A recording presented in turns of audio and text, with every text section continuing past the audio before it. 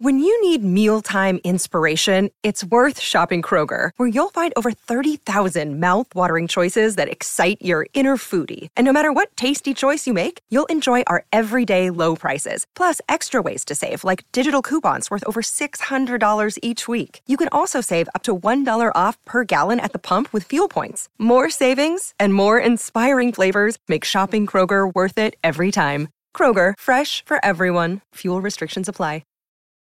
Your brain needs support, and new Ollie Brainy Chews are a delightful way to take care of your cognitive health.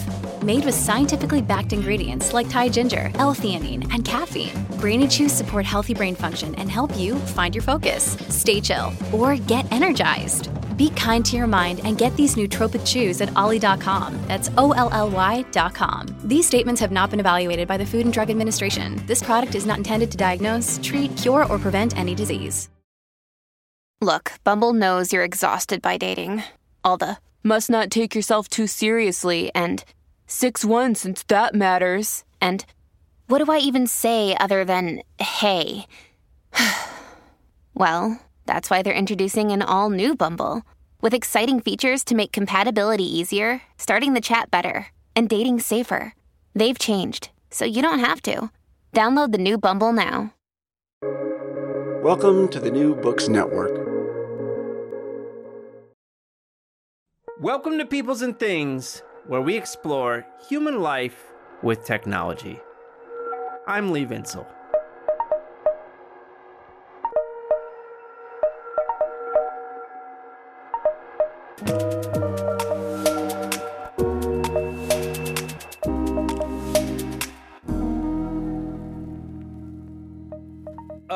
Were you a mall kid? Oh man, I was such a mall kid. Me and my crew, which was primarily Casey Coughlin, Mike Pisker, who I call Biscuit, Ramon Diab, everyone called him Mo, and sometimes my brother Jake. Oh my God, we would just spend hours wandering around the mall, especially in junior high. Hours and hours wandering around and doing nothing, BSing, trying to get deals in the food court, looking around. And then sometimes we would walk across the parking lot to a store called Leisure Hours, which had comic books and role-playing games like Dungeons & Dragons, but we mostly didn't play D&D. We were into games like Shadowrun, White Wolf, and Rifts, and the whole Palladium series. Comic books and role-playing games. I know you cannot believe that that's what I was into back in the day. I just know it. You would never believe that. And then in high school, I still went to the mall and I started hanging out at the record store Camelot Music because I had a crush on a girl who worked there. She was so dreamy. And I would make her mixtapes full of like Britpop and gothy industrial music, tapes full of sad romantic songs. Oh, so sad. The incredible longing. And then I applied for a job there and I got it. And I worked there for years. You remember that movie Empire Records from 1995? Sometimes it was kind of like that. I'm not exaggerating. It really was. Malls.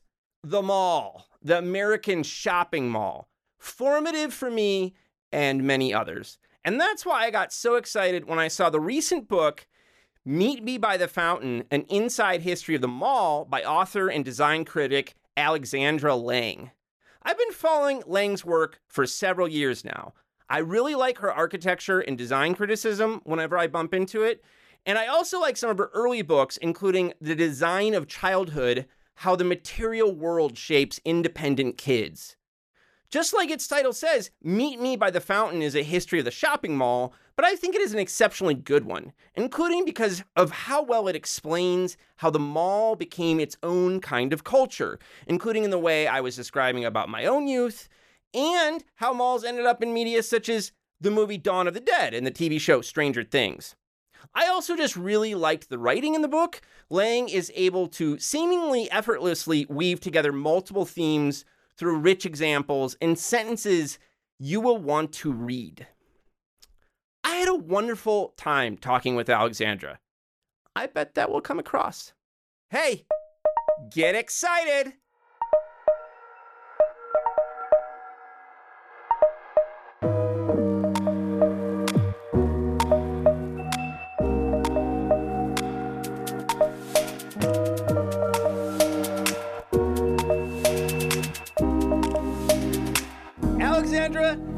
thanks so much for taking the time to talk to me today. Thank you for inviting me. My books are definitely about people and things, so it's it totally makes sense. true. Yes. All of them. I can't wait to talk to you about this book. If you were explaining it to a stranger, if you explain it to strangers when you do that, what do you say about it, and what were you trying to do with it? I usually say it's a book about the history and the future of the mall. Because if I just say I'm writing a book about malls, then people say, oh, you're writing about dead malls. And that's actually only a teeny tiny part of it. And if you know anything about me, you'd know that I wouldn't want to write a book about dead malls. Like, I don't want to write about things that are over, you know? Like, I definitely come from a design background. So the books are trying to do something the same way that designers are always trying to do something. So writing about dead malls wouldn't, I don't think, have that energy. So yeah, so history and future of the mall. And then people are like, is there a future? And then, blah, blah, blah. Yeah, well, I mean, I love that. So let's just dig in right on that right away. I mean, so how do you see your intervention and thinking about the future of the mall? How do you think about yourself in that? I really think I was trying to show that the mall is and was a site of creativity, and that one that has creative potential.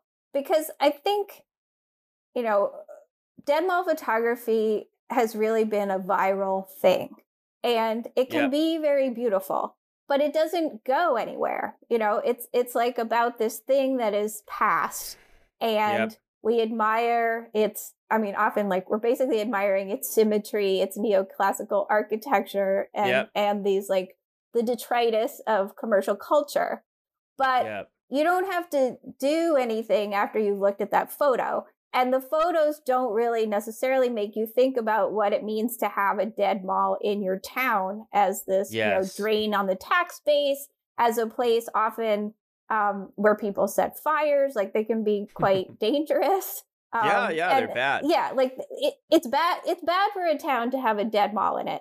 And I feel like the dead mall photography, doesn't necessarily raise any of those points. So one of the things I talk about a lot in the last chapter of my book is what are people already doing with dead malls? What are the good points of dead malls? How can they be reused? So, I want architects to be yes, I got a dead mall project, to have that kind of energy about it, rather than thinking oh, this is so boring. I mean, I've been talking with, the heads of a couple of architecture programs about doing a dead mall studio or a mall studio that would inevitably have the students try to design something for a dead mall site. And that's also part of what I'm trying to say.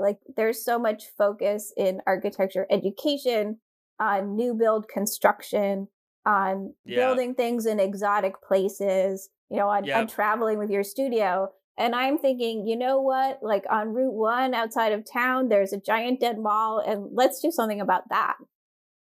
I'm with you 100%. It's funny, I live in Appalachia, and I could take you on a driving tour where we could just take photos of beautiful decaying houses, old houses from the 19th century and stuff like that. What gets me more excited, actually, is when families in the valley I live in put beautiful new metal roofs on old barns. You know what I mean? And it's not a symbol of death, actually. It's how do you continue life in this space? And I feel like sometimes we get too caught up on the corrosion and not on the other signs, I guess, Yeah, I mean, corrosion can be very beautiful. There's this long history of art where, ruin porn is not new. But I also feel like we have to understand the consequences of letting things be ruins and think about how they can, meet today. I mean, people still need houses, and those old houses have a lot of qualities that you can't really find in new houses, materials, details, etc. So I think we should rescue them too. Yeah. What, so the subtitle of your book is An Inside History of the Mall. And I always, you have a number of good puns in this book, actually. So I was wondering if inside history, what are you doing there? Well, the trick of the mall was to create these incredible semi-public interior spaces in the suburbs. Yeah. So, that was just a little wink on like what was like the technological advantage of the mall. It was that you could have like beautiful temperate environment all year round. Yes. I have to credit my editor with coming up with both the title and subtitle though. I mean, I love it. It's the kind of thing he emailed it to me one day and I was like, yes, that's perfect. Thank you. Like now I don't have to stress about that anymore because the working title for this book was just American Mall. And we always knew we had to change it. But it was like, are we going to go poetic? Are we going to go super matter of fact? My last book was very matter of fact title. That was the Design of Childhood was the placeholder title. And then we just decided to go with it. So interesting. Yeah, this one is more poetic, I think. Yeah, it is. So we're definitely going to talk about this great book. But first I want to ask you, was there a special mall in your life as a youth? Well, I grew up in Durham, North Carolina. And in the intro to the book, I sort of go through my personal history with malls. But, I mean, were they special? Like, I think the interesting thing about the malls in the Triangle area was that they were really very ordinary. Like, they were just your average mall in an average sized city. They were very important to me as a teenager, but there wasn't anything particularly special about them. They were doing their job. Exactly. Yeah, I think that's right. But what was your relationship to the mall as a teenager? Yeah. Well, I mean, the mall I spent the most time in as a teenager was South Square Mall, which has since been demolished.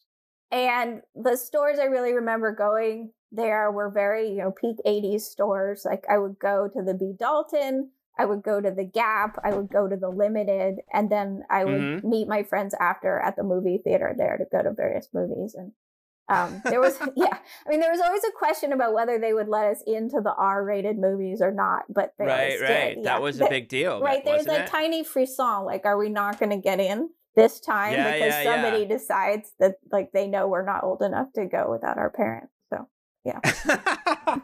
That was exciting. I remember those times well. Okay, so how did you come to write this book after The Design of Childhood and these other things you've done? After The Design of Childhood, I was in the state that I'm actually in again now of kind of like casting around like what's my next book project.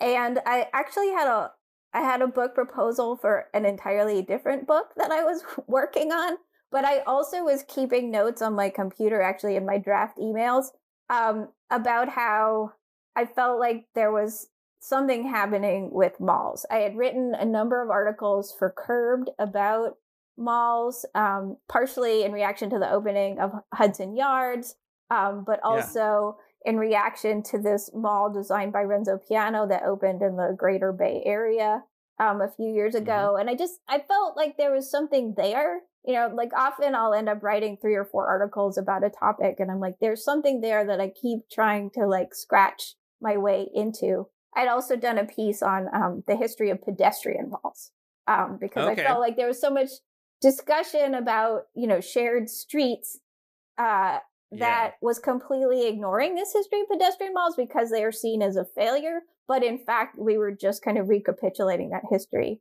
again. And they don't have to be a failure and trying to explain like which ones are not a failure kind of thing. So anyway, so I'd written all these pieces. And I had in the back of my mind, maybe after I finish this other book that I am proposing, like I'll do a mall book. Like this was kind of like my backup plan or like the next book, like in the future, how nice that I have like a project after my project to think about. But then I took that other proposal to my editor and the team at Bloomsbury who had published The Design of Childhood and had right of first refusal on my next book.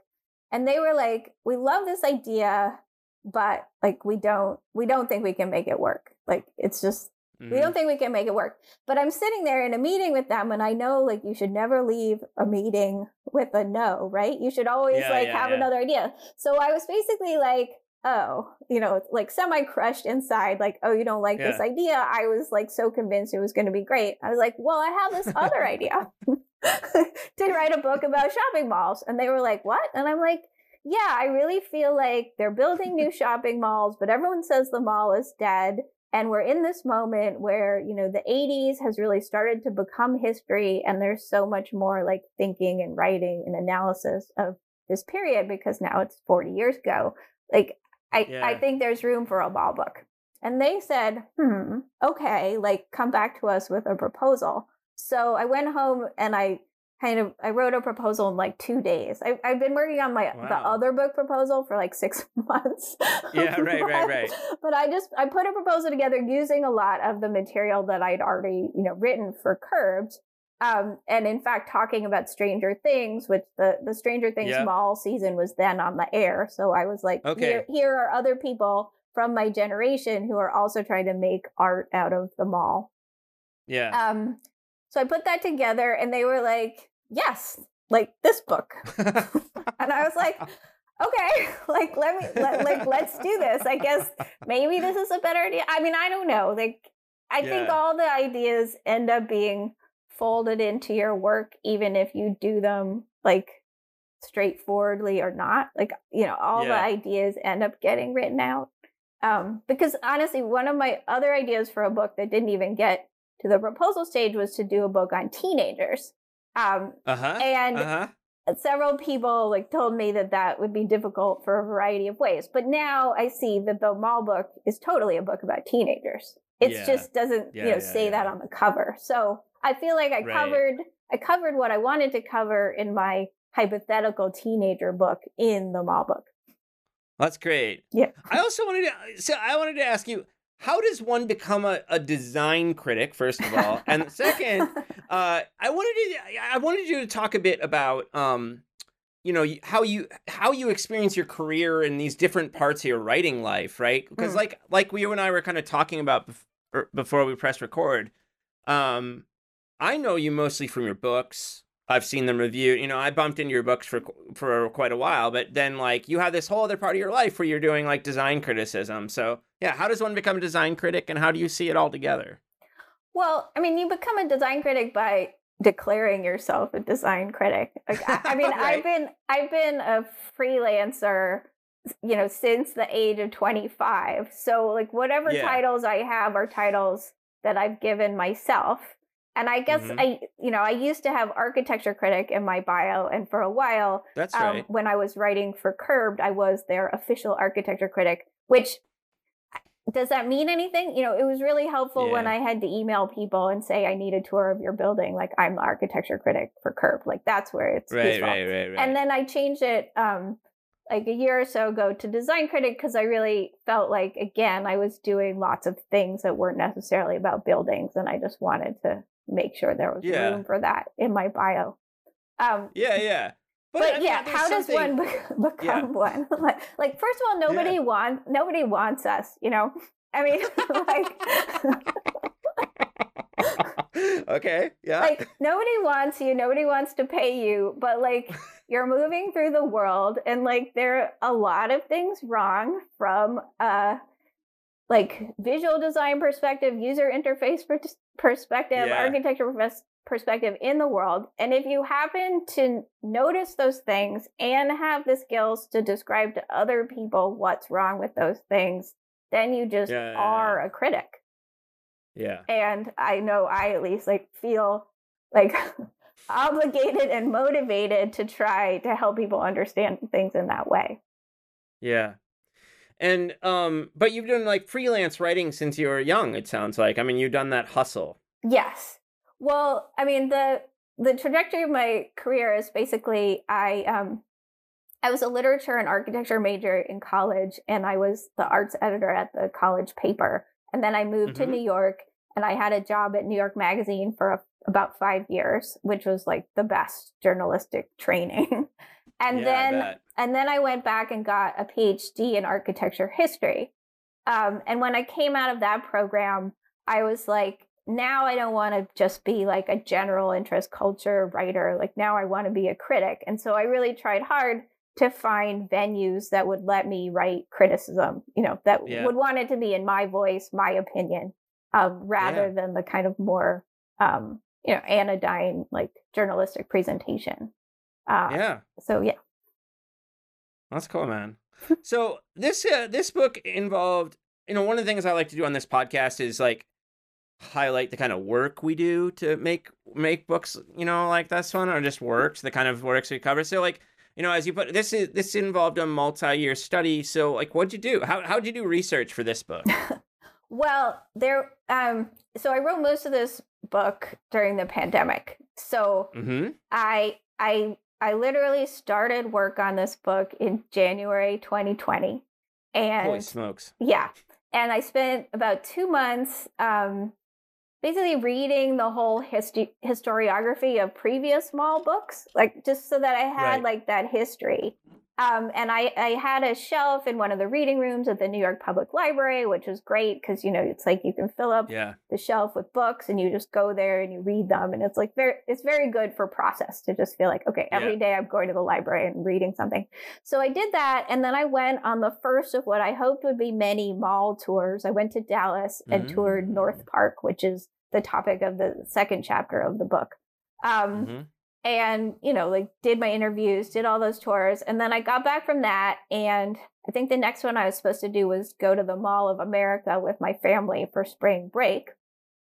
But the pandemic happened.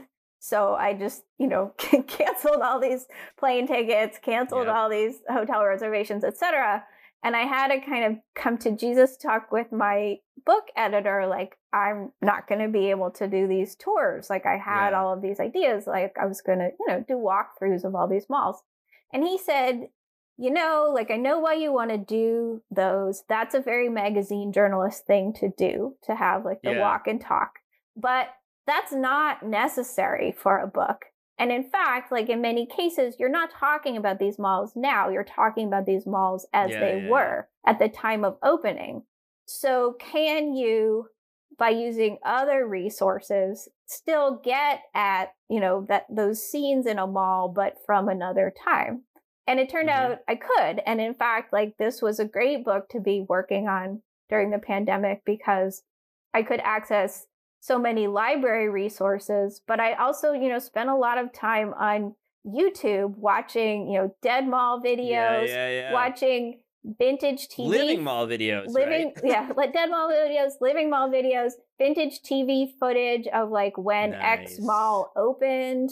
I have a whole section on Mall Wave. So there were all these workarounds that like I think ended up, making it a better product, but I was able to access so much from my house, which thank you everybody who's like digitizing and uploading and like making things available. Yeah, I know. I just like want to say that up front. Yes. But yeah, I felt like I was consulting like lots of different kinds of sources and getting the spatial information that I needed, but I could actually do that from home during a global pandemic. Yeah. Where did you choose to start your history of the shopping mall and why? It starts with American Dream, the giant mall in northern New Jersey, because American Dream, is literally in my backyard. And and also it had just opened right before the pandemic at perhaps the worst possible time to open a new mall. So it seemed significant both for its news value as, the largest shopping mall in the United States and for its sort of doominess, like, is anyone going to go there? Like, can it survive, etc. So I just felt like here's like a dramatic and newsy place to start the book.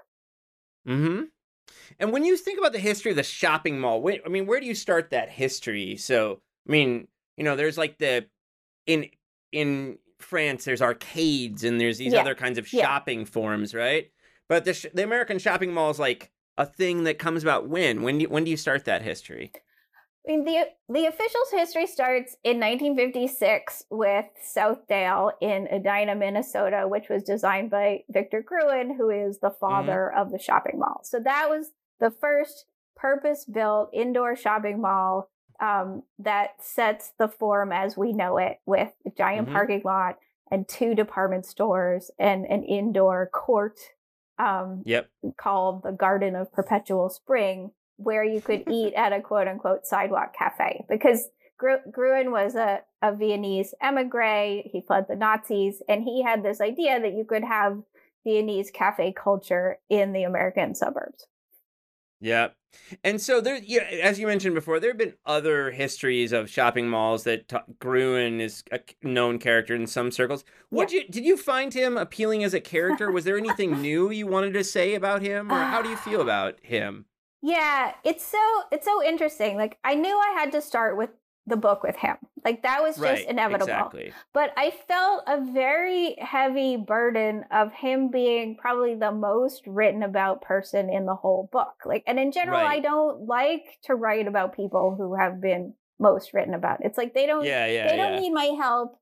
And also, like, in the sorry, I think that is actually how I think. It's like, who needs my help? Too. Like, if they don't need my help, if other people have written about them, if other people will inevitably write about them because they check all these boxes, like, I'll just write about something else. But like, so Gruen was problematic because there had been many things on him. Like, there's an excellent episode of 99% Invisible. There's an excellent biography called Mall Maker. He was out there. And so I struggled in that chapter to feel like I was saying something new. And I think the way I tried to do it was to really focus on the theme of weather. And so, like, Gruen not as the inventor of the mall, though he was the inventor of the mall, but as part of this kind of narrative of the mall overcoming weather. And like, that's why we needed the mall. So just to frame the narrative slightly differently and in a way that I didn't think other people have. So I'm telling you the same facts, but I'm telling them in a different order with a different thematic push. Yeah. No, I think it also just feels fresh because it's in this larger story arc you have.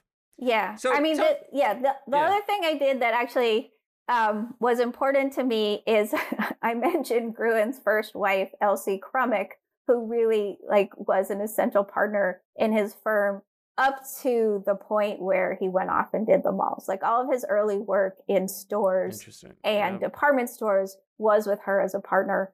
And I mean, I do consider myself a feminist historian, so I definitely tried to weave the stories of women into this story. That, you do. If you're talking about real estate and shopping and malls, it's very easy to make it a super male dominated story. And I don't want to write a book like that. Someone else will write that book.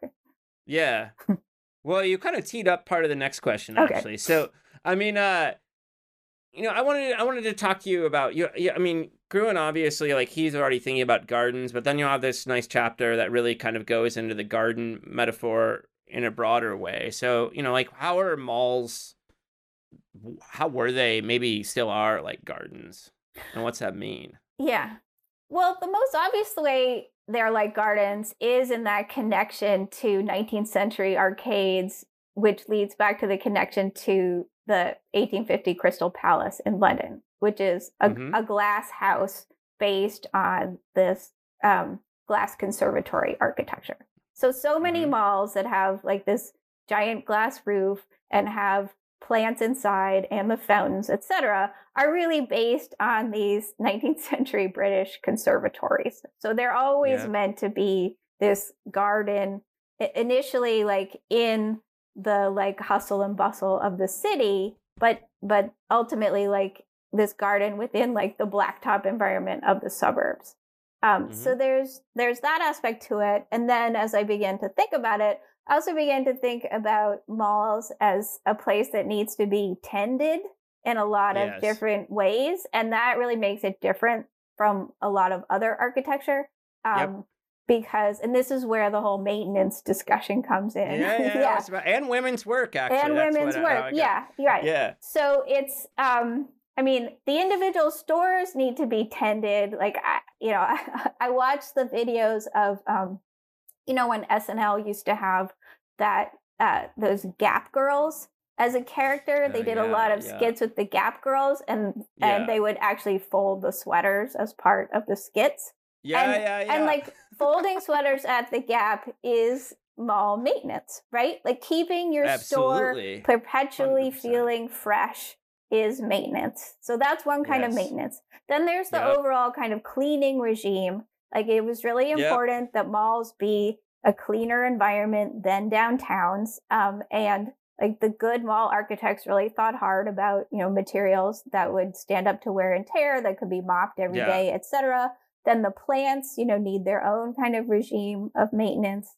And then there's just the larger question of how do malls stay successful? It's by keeping the stores in them up to date. And that's also maintenance. That's like the intellectuality of the mall manager and owner trying to predict like what trends in shopping are going to be.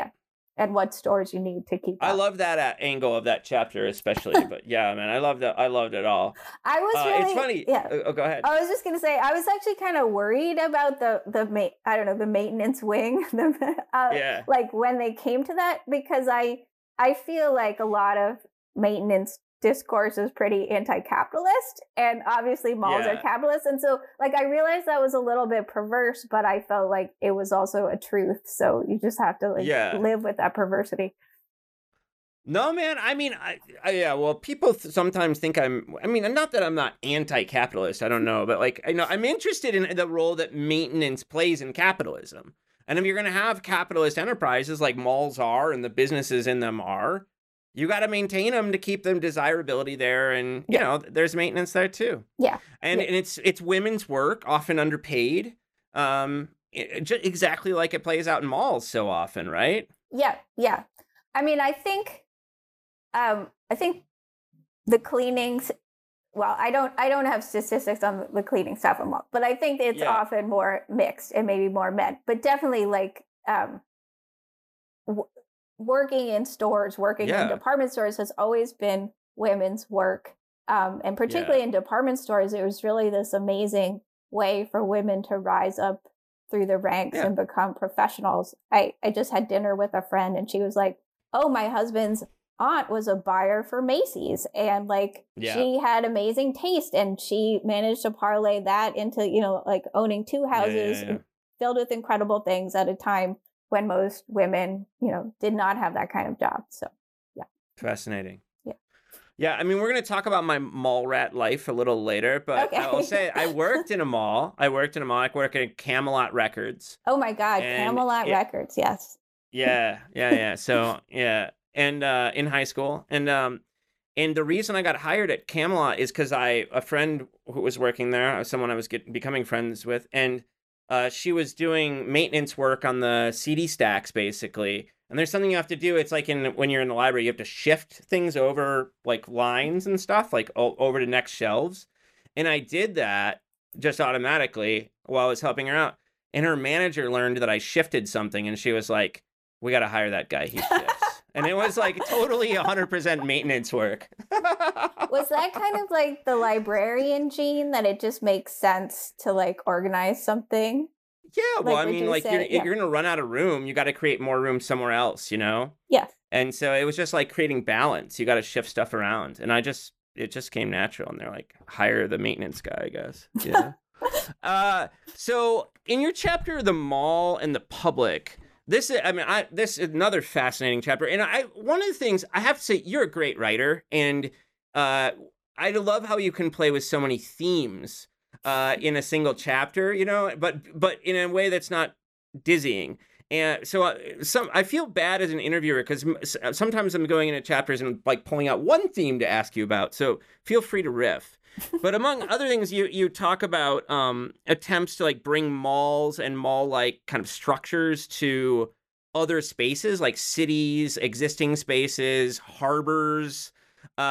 Piers would be like the Chicago version of that. Yeah. So like, how does that start developing? Yeah.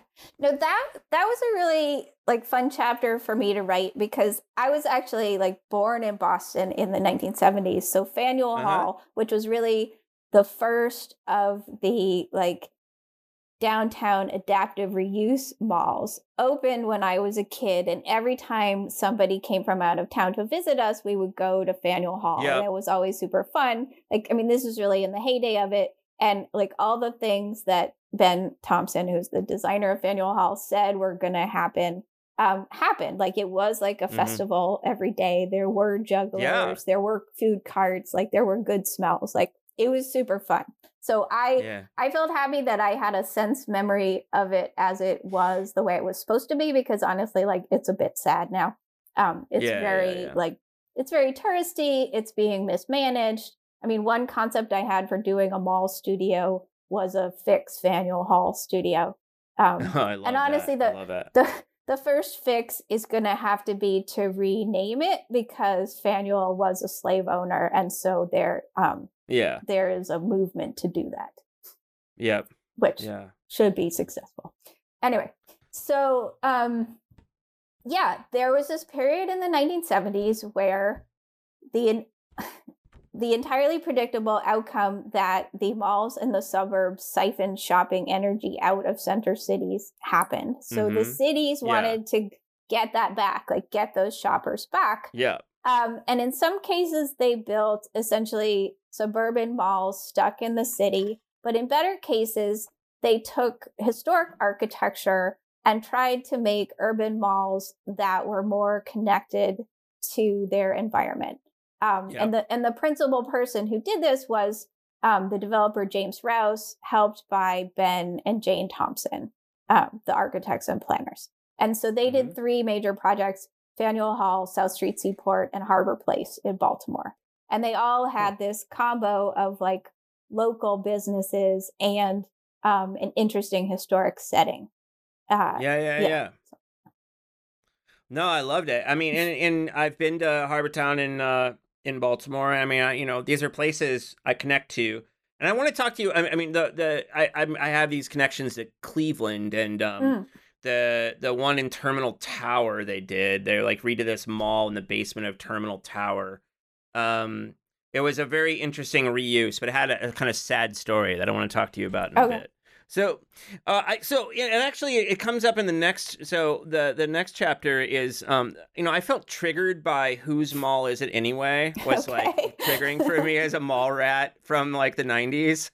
Yeah. So tell me about this. There's so much I want to ask you about this chapter, but tell me about how you came to write this one and what you cover. Well, that's really the teenager chapter, because it's like we identify malls with teenagers.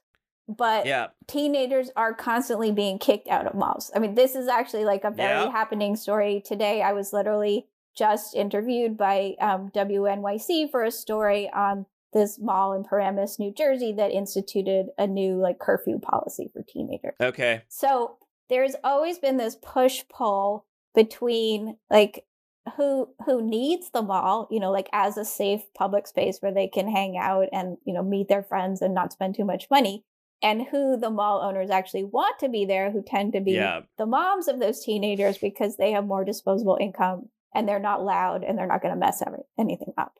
I felt like it was really important to tease out, the history of teenagers and malls. And then I actually found that there had been this long legal history about teenagers and malls and public protest in malls. That was really fascinating to me, like not a legal scholar, but, an excuse for me to read all these Supreme Court decisions. And it really, I think, the most interesting thing about that chapter for me is that the issues around whose mall is it anyway, what can you do in a mall, like, how public is a mall, I think are super relevant for all the discussions of public space that we're having now. Malls are just a microcosm of larger questions about, who has a right to the city, where is protest allowed, like what are we really doing for teenagers? Yeah. Because there was this classic criticism, right, that they were like public squares, but they're not. Yeah. They're not public, but I've described them as semi-public, or they are often when all goes well, they can be treated as public and used as public.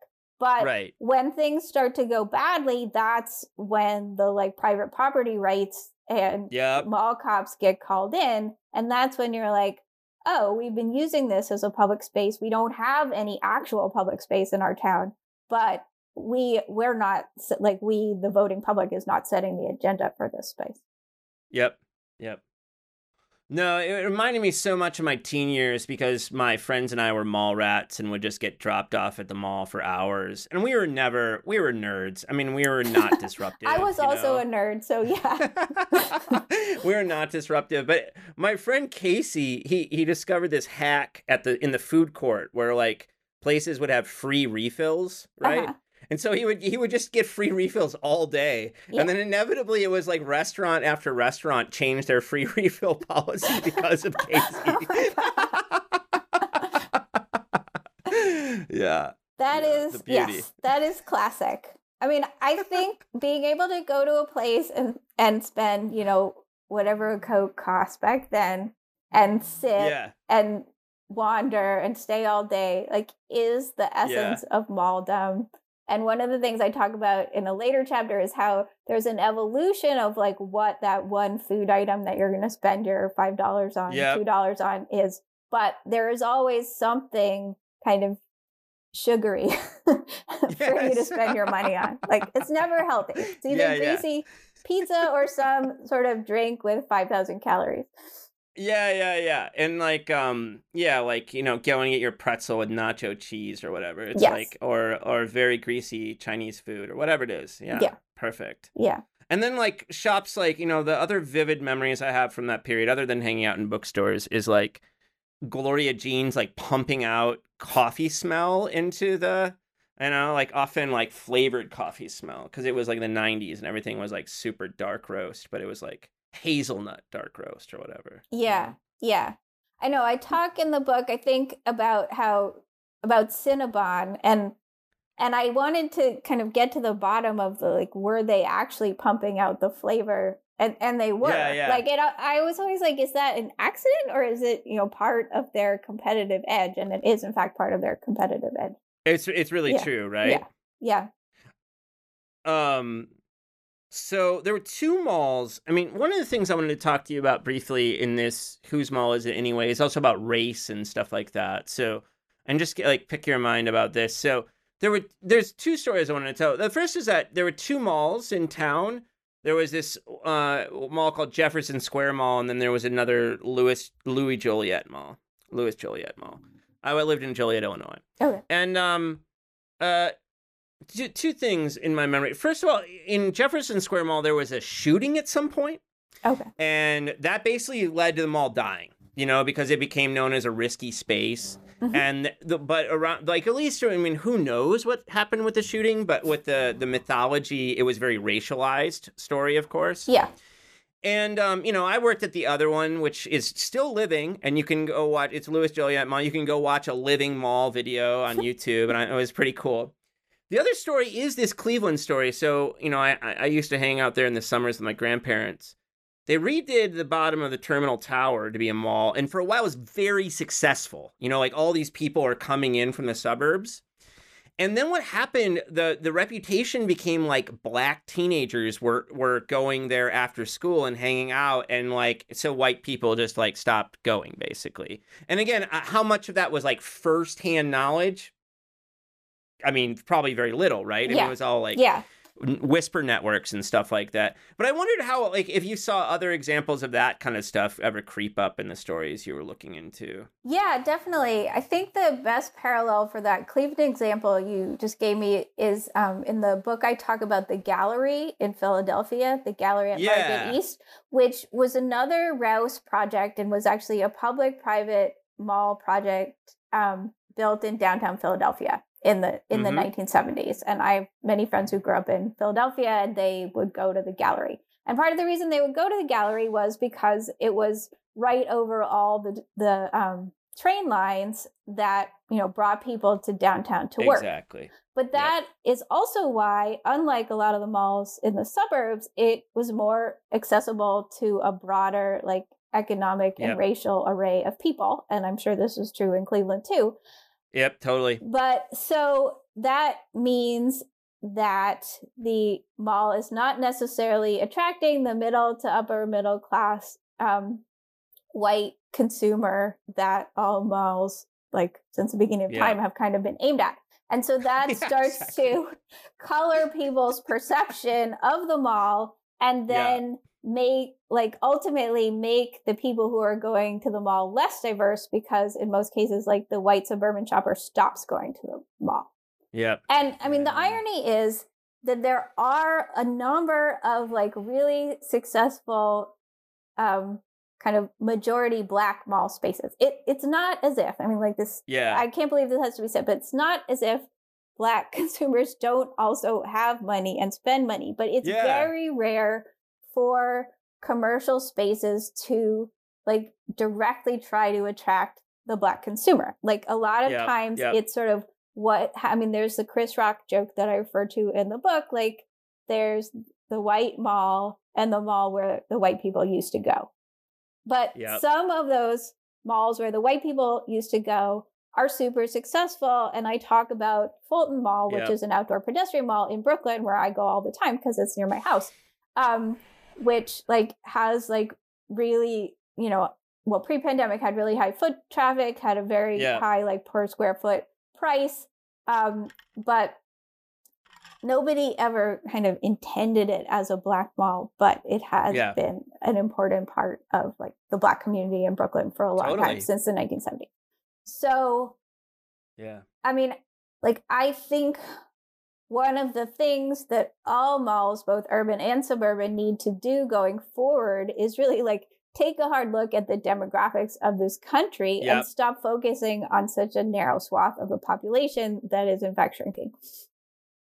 Amen. Yeah, totally. I mean, the example I know of is I've spent some time in Maryland, especially College Park, Maryland, and that the county that College Park's in, I can't remember the name of it right now. It's some king or prince, God knows. There's a Black mall right there because this area, because of the federal government and other things, have been one of the largest kind of affluent Black populations in the U.S. They have this cool mall that used to be where white people went, but now is a very thriving, interesting, mostly Black mall. I went and saw a movie there, and it was just such a wonderful experience, actually. So, yeah, I totally hear you. We do need to these icons of essence that people shoot for. That's always like the affluent white couple. It leads to problems when we think about these things. And I wanted, I should mention. I should just mention, like, later in the book, I talk about the phenomenon of Asian malls, which is a very big deal, especially in Northern California. And the scholar Willow Langamam, who has done a lot of work on Asian suburbs, Asian malls, etc. And that's all really interesting because, like, that is one sector where you could really see a lot of financial success, and people are building malls specifically for these like majority Asian suburbs. That's fascinating. Dawn of the Dead Mall, yet another wonderful pun. I'll tell you, I've also lived in Pittsburgh, and I used to go to Monroeville. I've even like just gone shopping in that mall, not gone like zombie tourism. So I mean, like, say what you're up to in this chapter, and where does the dead mall meme come from? Well, I mean, so in that chapter, I wanted to talk about like the history of zombies and malls, both in film and in novels, and why those things were so connected. And also talk about how that zombie language has made its way over into the business discussion of malls. Like, it was very fascinating to me that, like, Dawn of the Dead, like cult classic, extremely gross movie, I have to say, but is like fairly biting social satire for its time. Like George Romero really was going for it with that movie. And it's quite early in the critique of malls. So that kind of sets this pattern where people already like associate malls and zombies. And then you start to see coverage of dying malls starting in the 1990s. And they also use this language of zombie malls and one mall cannibalizing another. So I thought it was this really interesting transfer of language from fiction into reality over the decades since Dawn of the Dead, which, you know, is a reference point for lots of people. I mean, that was another question that I got asked really frequently when I said I was writing this book, like, oh, are you going to talk about Dawn of the Dead? And I was like, yes, even though I hate horror movies. That's great. Yeah. So when does the industry start seeing, when does the dying mall become an image, I guess? Yeah. I mean, it's sort of hard to pinpoint because starting in the 80s, people started to talk about malls dying. And like there were sort of like setbacks and expansions all along. But I would say, you know, dead mall photography and the real like mass die off of malls is really a like post 2008 recession thing. Okay. Yeah, that sounds right to me now that I think about it. Yeah, you have actually in the chapter after that. And by the way, I just want to, you know, with this, like, the other thing what I like about your project is you're also into malls that don't die, as we talked about earlier. And so I do want to, for the second time, mention that YouTube video of Louis Joliet Mall that is out there, and it's a non-dead mall. You know, I mean, it's not great. Yeah, it's not like, you know, there's hardship there, but you know, they don't all die, and I think that's an important message in your thing too, because I think we kind of sometimes get too caught up on this dead mall image. Yeah, frankly. Yeah, you know, I mean, what I find myself having to say is like, yes, a lot of malls have died and more will probably be dying. Yeah, but there is still a class of highly successful malls. Like, we're not going to be a country that has no malls. Like, that's not happening. We're still building malls, right? Are we still building malls? We're not still building that many malls. But well, I mean, like, we build a lot of these kind of like lifestyle places that you also write about, right? I mean, like outdoor, mixed use. And we're seeing those often combined with housing. Like, I think, if you're building new retail in the suburbs now, you're probably building a quote-unquote neighborhood with sort of like townhomes and maybe an apartment building and then a retail district, which is basically like an open-air mall. And they're also like, I mean, there are still like some very successful older malls that are still doing major renovations. Like, I was out in LA in November and I went to Westfield Century City, and it got like a total renovation over the last 2 years. And it was beautiful. It was hopping. Like, people were doing every mall thing you can imagine there. That's awesome. Yeah.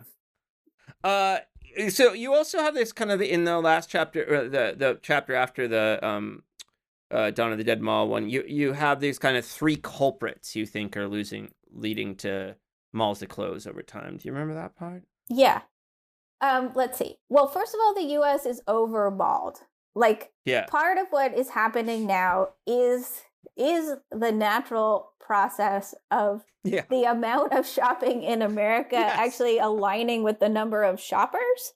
I mean, I think, you know, like, the economy was doing so well for so long that, you know, people were just buying things, and it was holding up like an incredible amount of retail that was just too much retail. Like, there are charts that compare the number of like retail square feet in the US compared to like other like first world nations, and we just had like twice as much. Like, even someplace like it was a bubble of sorts, right? And it was a retail bubble. So like, some of what's happening is honestly like right sizing for the number of consumers that we have. So there's that. Then there is the death of the department store, which and the department store and the mall like are synergistic. Like, to build a mall, you had to sign up 2 department stores as your anchor tenants, and quite often, this is a whole complicated real estate thing, but quite often the department stores actually own the land under their stores. And somebody else owns the rest of the mall, which is part of why it's actually hard often to redevelop malls, because you have to negotiate with all of these different entities. It's not like one land use owner. I didn't get deeply into that because while I do think it's interesting, I wasn't really writing that kind of business book. Well, you and I would be into it. I'm not sure how the I was just like, I don't know how far down this road I could go. So anyway, but when you say a department store is an anchor tenant, that is that is literal. That is like a business thing. You needed these department stores. So department stores started to get hollowed out again. I mean, partially pre-recession, just by like changing tastes and shopping patterns. People started, the younger generations preferred to buy things in boutiques and specialty stores, and they didn't have the same kind of loyalty to department store brands that, say, like my grandmother, who was a Lord and Taylor shopper, did. There was that change in retail. And then post-recession, there's really this economic split. The people who used to shop at, let's say, like essentially the middle and lower middle class department stores, so Macy's, Sears, JCPenney, started shopping at discount stores and big box stores like Target, Walmart, Burlington, Target. Right, exactly. I mean, Target was in fact like kind of an invention to make those people, I mean, who are my people, really, like feel better about shopping in Target and not shopping at a quote unquote nicer store anymore. So right. So the high end department stores, Saks, Neiman Marcus, Nordstrom, have had their own problems, but have in general been doing better than the mid and lower market department stores. Yeah. So you get this basically economic split in shopping, and so all of these, like they're a country, by the way. Yes, right.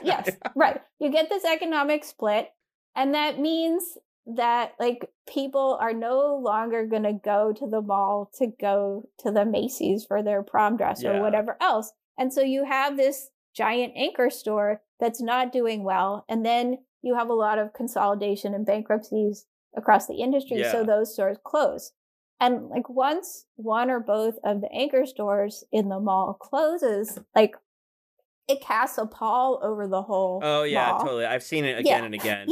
It's like that's the end. It's like you don't see it yet. Unless you get something fun to replace it. And like that's one of the things that people are kind of working on now, like what can replace it. It's just you have these like, essentially like dead animals at either end of your mall. And it doesn't work anymore. It's not fun. Like malls have to be like, back to the maintenance thing. Malls have to be like fresh and well lit, and the music has to be playing, and the water has to be running, or you do not get that kind of. They gotta be fun, man. Yeah, they have to be fun. Yeah. And so like I go to malls now and I see like these little trains that drive around. I don't know if you've seen these. Yes, or, like, I have seen those. Yeah, and like they're just little additions, but my kids are like, hell yeah, let's go for the train. So like I got to keep it fresh in that way. I totally hear you. And the third cause was just online shopping, right? I mean, that plays some role, but we've probably gone overboard with that too. Like that is a factor. Yeah, no, and that's an important point. People thought that online shopping was going to like doom all bricks and mortar retail, and that hasn't happened. And obviously, like the percentage of online shopping went up during the pandemic, but it's already starting to come back down. Totally. Yeah. There's at some point I hope to have the authors of this report that came out of Berkeley about retail. It was like, Apocalypse Never was the kind of title, but it was just like, like there is change in the industry because of technologies, online shopping, but also ways retail is shifting technologically, but it's not the apocalypse. Yeah. And honestly, I find a lot of the shopping technology super annoying. Like self-checkout and shit like that? Self-checkout, anything with a QR code. Like, I feel like retail people like to propose those things as a solution, but I do not think the average consumer likes them at all. Amen. I don't either at all. Is it because we're boomers effectively, though? Maybe it's that. But no, I don't think anyone uses that stuff, do they? I don't know. I don't know. I'm trying to think about my kids. Like, I mostly encounter, like, the QR code thing in restaurant settings. And like going out to eat with your family and having to look at the menu on your phone is a disaster. It's dreadful. So bad. How old are your kids? They are 12 and 15. Okay. Yeah. I'm just comparing like experiences here. I got a 9 and a 7-year-old. Okay. Tell me about postmodern malls. I just want to make sure we've hit everything, because that's another chapter where you have like people using malls for schools, and I mean there's all these redesigns going on, right? Yeah. Yeah. I mean, the example I use a lot because like it's like one of the most positive, and the design is nice too, is Austin Community College that took over old Highland Mall, which was the first indoor mall in Austin, opened in 1970. And like about 10 years ago, the writing was on the wall, and Austin Community College like bought the mall along with a developer, and they created this really elaborate 10-year plan to build it out. And now they are like running the community college at the mall. They've actually reused a lot of the like concrete and steel infrastructure, which saved them a huge amount of money. They built new housing. And save the planet. Yeah. No, I mean, well, I think that's it. Like, I think the environmental factor is important. Like, I do too. There's a lot of material, let's say, in these malls, and figuring out good ways to reuse it is really important. A lot of people immediately are like, oh, could we build housing like in the mall? And I'm like, that's not actually, for a variety of practical reasons, the best use of it. But you can build housing in the parking lot, and you can redo some of the retail, and you can add space for community colleges or a Y or a library or other things, and still reuse those boxes. Yeah, I'm with you. I mean, this is, I sometimes, I like some aspects of the guy Vaclav Smil's work. And one of the, he's always talking about like what he calls the 4 pillars of modernity. It's like plastics, steel, concrete, and like ammonia for fertilizers.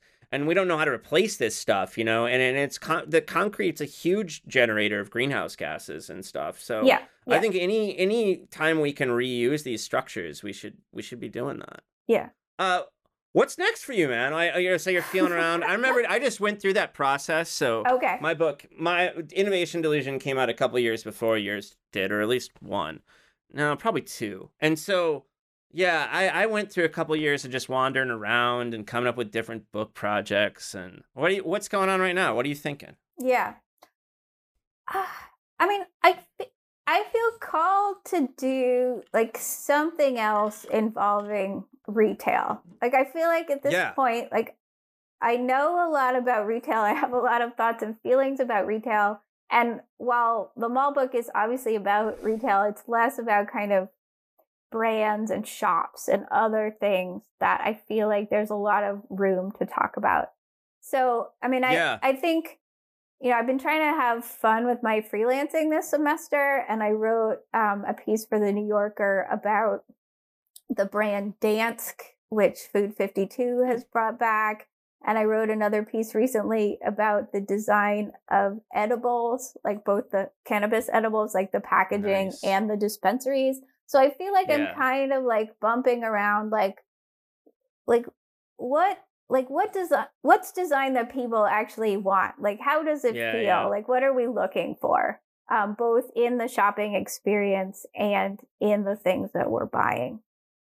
That's cool, man. I would read that book too, and have you back on the podcast to talk about it.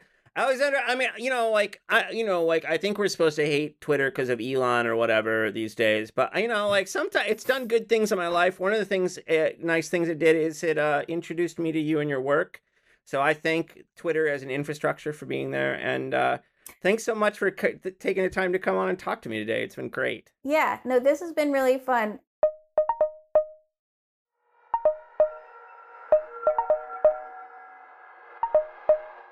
I hope you enjoyed this episode of our podcast. You can reach us with questions, comments, and suggestions at leevinsel@gmail.com, or by following me on Twitter at STS_news, or on YouTube at People's Things. Our podcast is distributed by the New Books Network the leading platform for academic podcasts, so that you can find us wherever you get your podcasts. Peoples and Things, like most things in this world, depends on the work of many people. I want to thank my brother Jake Vinsel for writing the music for the show. I want to thank my buddy Juliana Castro for designing the logos for the podcast. You can check out her work at julianacastro.co. Joe Fort is the producer for the podcast, and Mandy Lamb is the production assistant. This podcast and other Peoples and Things programming are produced in affiliation with Virginia Tech Publishing and supported by the Center for Humanities and the University Libraries at Virginia Tech. For information about other podcasts from Virginia Tech Publishing, visit publishing.vt.edu. For the entire Peoples and Things team, I am Lee Vinsel. And most importantly, I want to thank you for listening. Thanks.